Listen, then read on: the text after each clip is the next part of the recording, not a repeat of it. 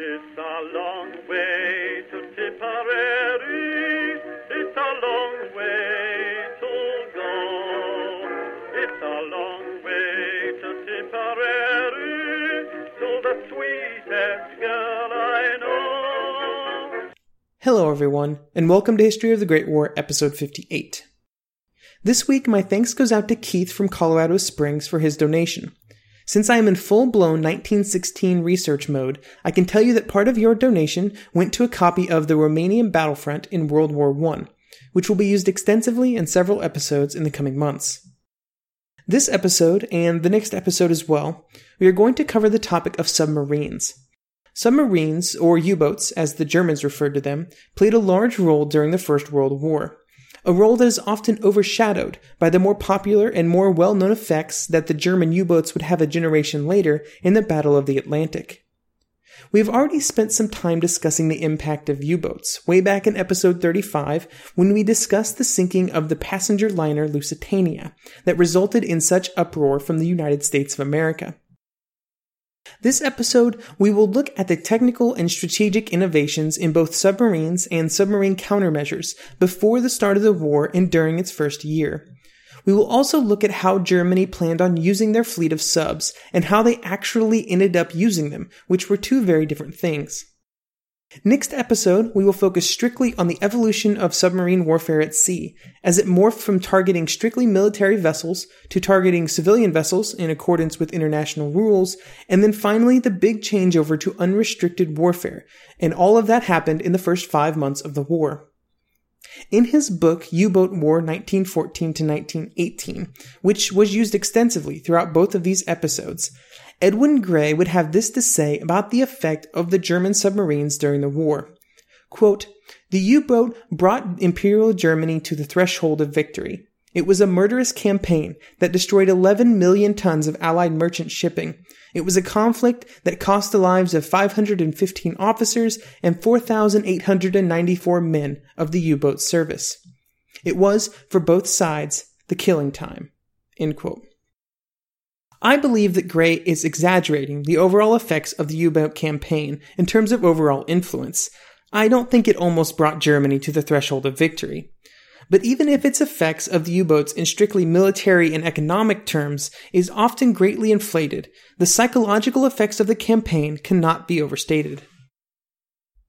Before we get into the war proper, I'm going to spend just a bit of time looking at what submarines looked like in the years leading up to the war. The submarine was not really new in 1914. It had been around for a long time. But this would be the first time that they see widespread use in a large conflict. Much of the history of submarine warfare is dedicated to talking about U-boats, but the British were heavily invested in them as well. In 1910, there were over 50 submarines in the Royal Navy, compared to just 8 U-boats. This numerical advantage would continue, even if the British submarines would not make the lasting impact of their German counterparts. The Admiralty believed that the submarines were strictly defensive weapons, and that would be their primary posture throughout the war. This was the German opinion before the war as well, but they would quickly adapt to their circumstances. The first German U-boat model was the U-1, which was constructed in 1906. It was not that much different than the models that the British were creating for the Royal Navy. They were pretty much the same size and pretty much the same in terms of capabilities. The one big difference between the two was the fuel. The Germans used kerosene, and the British used petrol. The kerosene had some drawbacks, but it was chosen by the Germans because it was more stable and safer. Both of the submarines were outfitted with electric motors and batteries that could generate up to 400 horsepower. Thinking about ships of the era utilizing electricity in this way seems weird to me.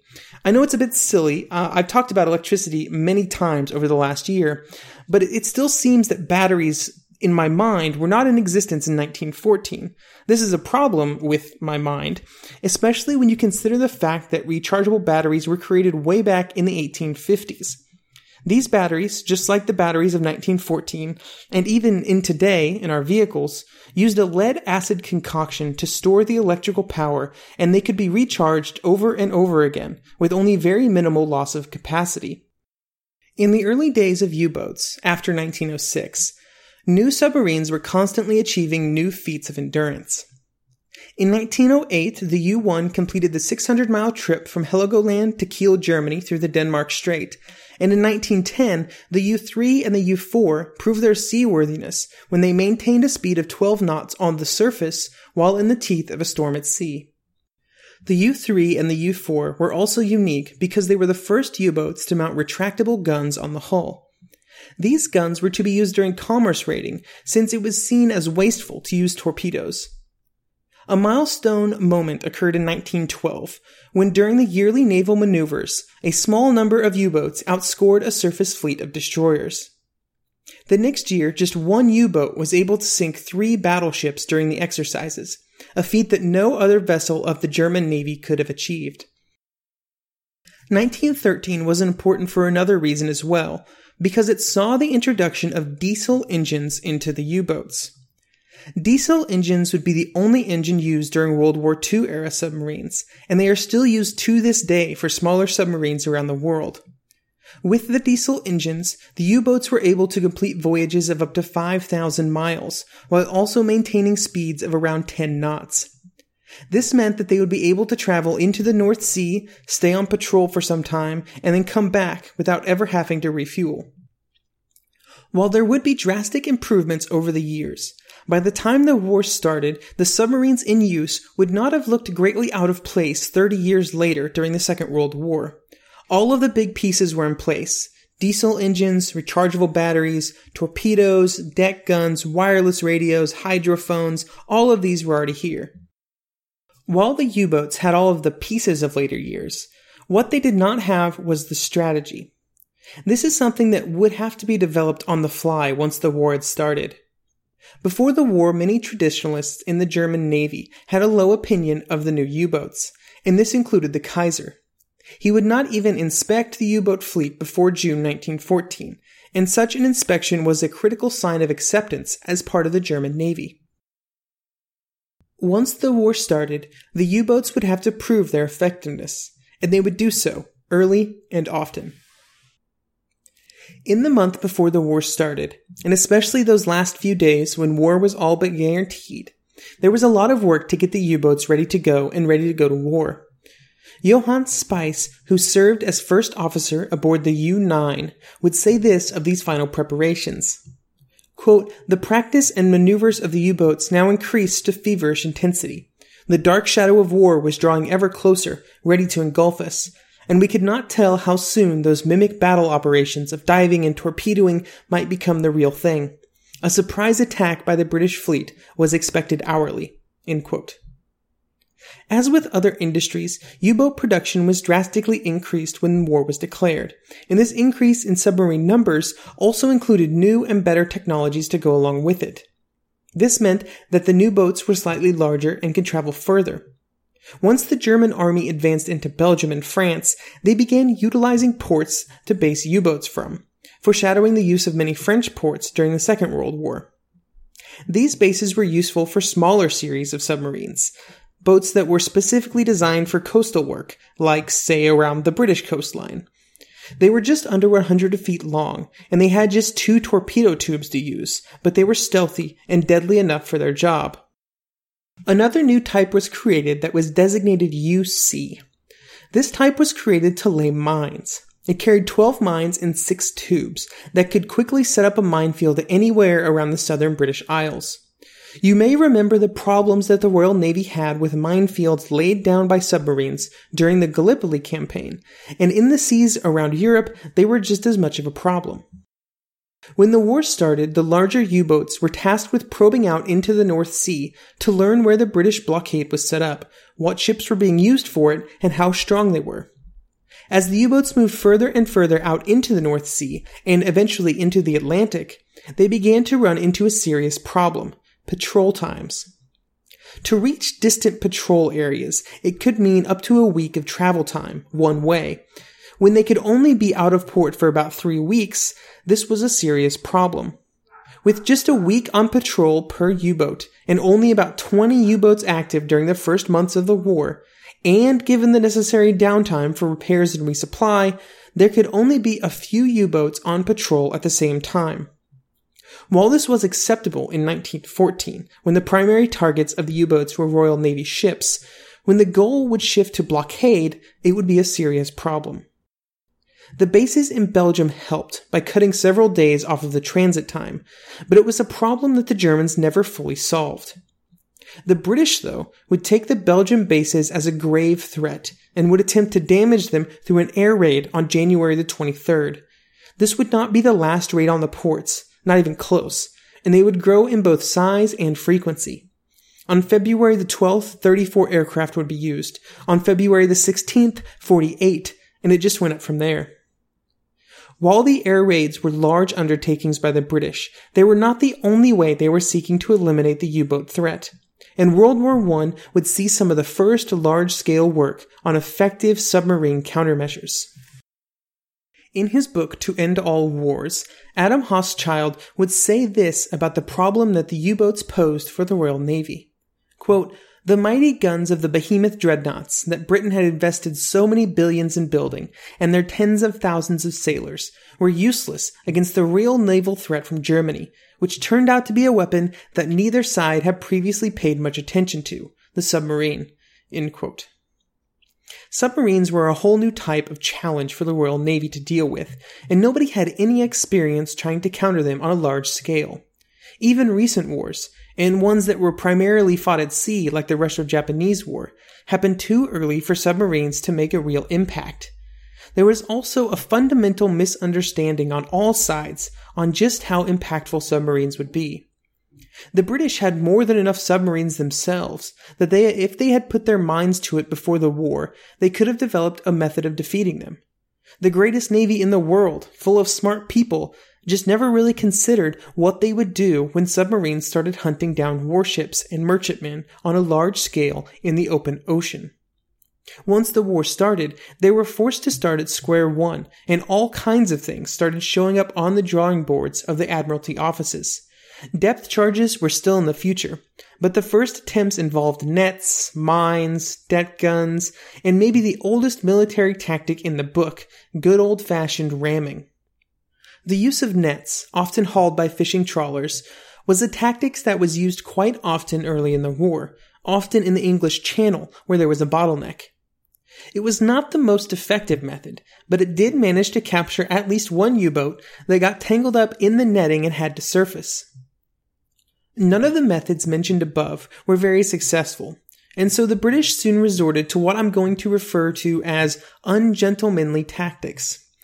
It all started when the U-boats started going after the British fishing fleet in the North Sea. They used completely legal prize rules, and the attacks resulted in very few civilian casualties. The British decided to take advantage of the situation by taking 2 fishing ships and replacing the civilian crews with highly trained Navy sailors. The fishing trawlers were then outfitted with the ability to tow a British submarine behind them, so that when the U-boat surfaced to capture the ships and spare the crew, the submarine would be cut loose and would move into the attack. Another variation of this tactic did away with the complicated towing setup, and instead just mounted a bunch of hidden deck guns on the fake fishing ships. When the U-boat would surface to capture the ships, the British would simply open fire, using the rules of the seas against the Germans. This tactic would not be restricted just to fishing ships either, and would also be used by larger merchant ships. The merchant ships added another layer of trickery as well. Not only were their guns concealed on the ships, not only were there Royal Navy sailors on board, but the ships would also fly the flag of neutral countries. The Germans were forbidden from sinking neutral ships without first searching them for military cargo, so they would surface to search the ship and quickly come under fire from said ship. The ship would first raise the British flag to replace the neutral one that it had been showing, and this was for diplomatic reasons. It was very important that ships never actually fire shots while a neutral flag was still showing. Now, even with all of this trickery, the U-boats were still a problem, especially when they started shooting torpedoes at ships without first surfacing to warn them. Because of this, the best weapon against U-boats was not even a weapon at all, but instead it came from the men of Room 40. The U-boats had wireless transmitters and used it to report kills, give status reports, get orders, and to announce when they were coming back to port. With the intercepts that Room 40 was able to decrypt, the U-boats could often be identified to reasonably small areas of ocean, and it also meant that the British could read their orders to know exactly where they were going. This advanced knowledge helped the British route shipping around these known patrol areas. There would be better countermeasures later in the war, but they wouldn't really arrive until 1917. So for the first few years, often the best defense was the oldest defense of all, simply running away. As I mentioned earlier, the first task of the U-boats when the war started was to scout out the British fleet in the North Sea. This task began at dawn on August the 6th, when 10 U-boats left port to begin their first hunting trip of the war. Unfortunately for the Germans, this particular trip would not be very successful, with 8 boats turning around and coming home after reaching the Orkney Islands, having not found anything in their 2-day voyage. One of the other U-boats hit a mine and sank instantly without any survivors. The last U-boat, U-15, actually managed to find some British warships. This was almost certainly the first time any of the German sailors had participated in a real torpedo attack, and it was at least somewhat understandable that they missed their first shots. The men of the U-15 were lucky on that day, though, because when reports came in from the other ships about a possible torpedo attack in the water, the British flag officer dismissed them. The reason for this dismissal was that the flag officer found it to be completely unbelievable that submarines would be acting so far from their bases. The British ships were about 400 miles from the nearest German port, which makes this belief by the flag officer quite weird. The British knew that the U-boats could travel thousands of miles. The British themselves had submarines that could travel thousands of miles as well, so 400 miles isn't really that much of a hop.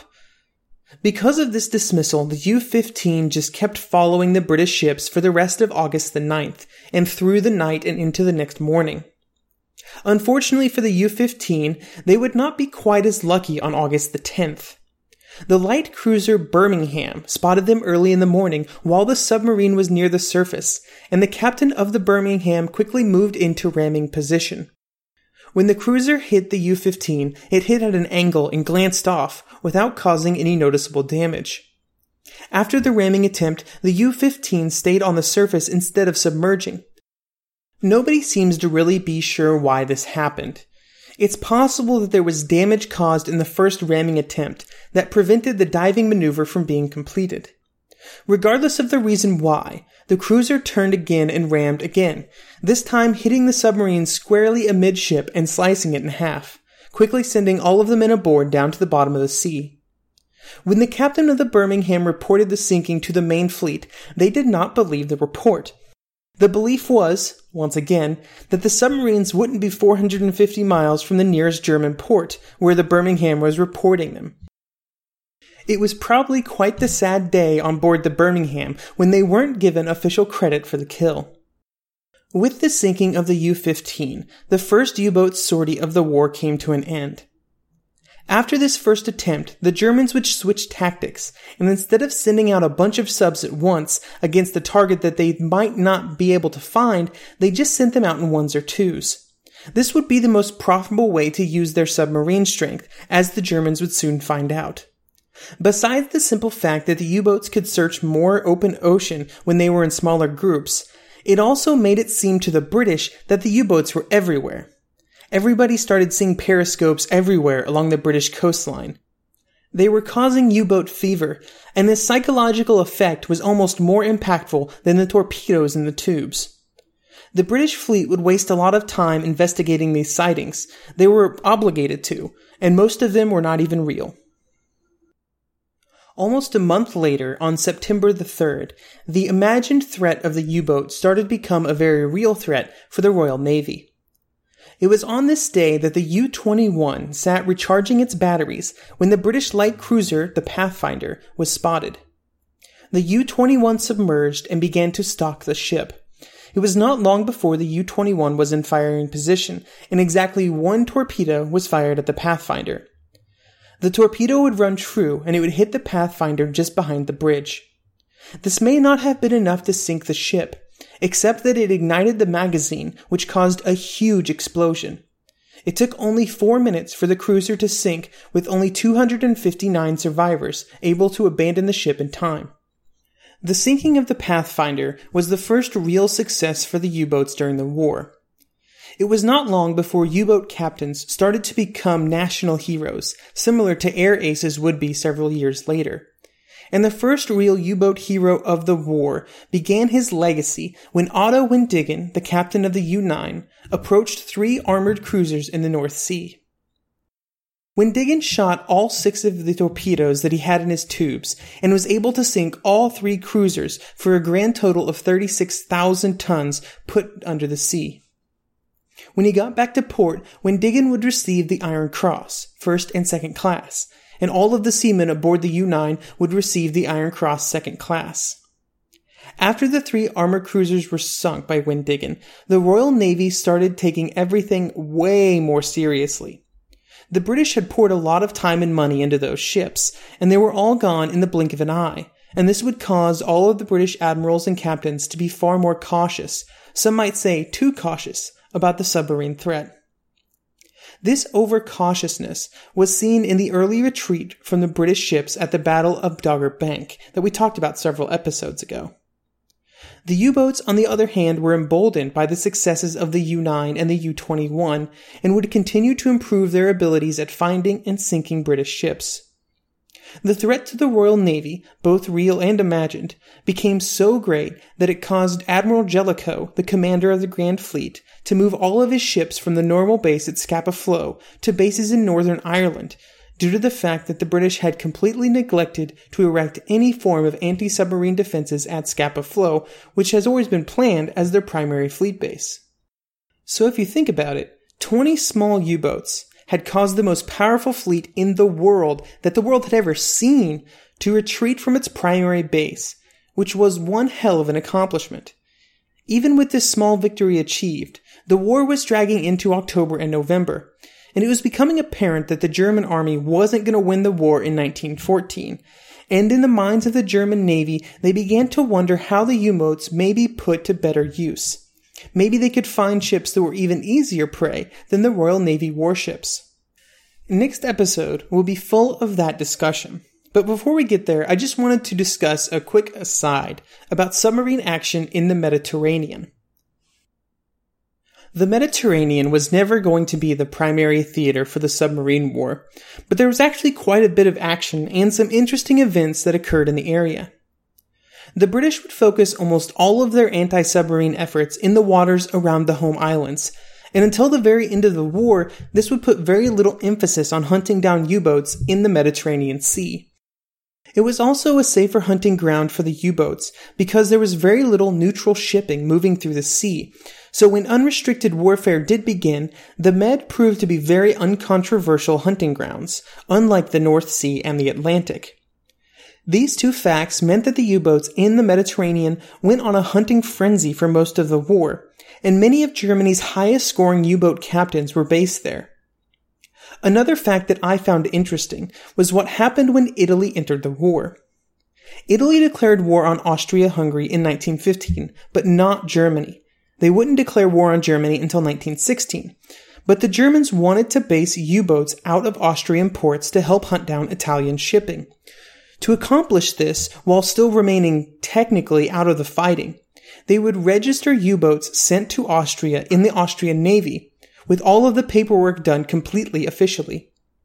However, the U-boats would keep their entire German crew, including their German captain, with the addition of a single crewman, an Austrian, to act as the captain in case it was required.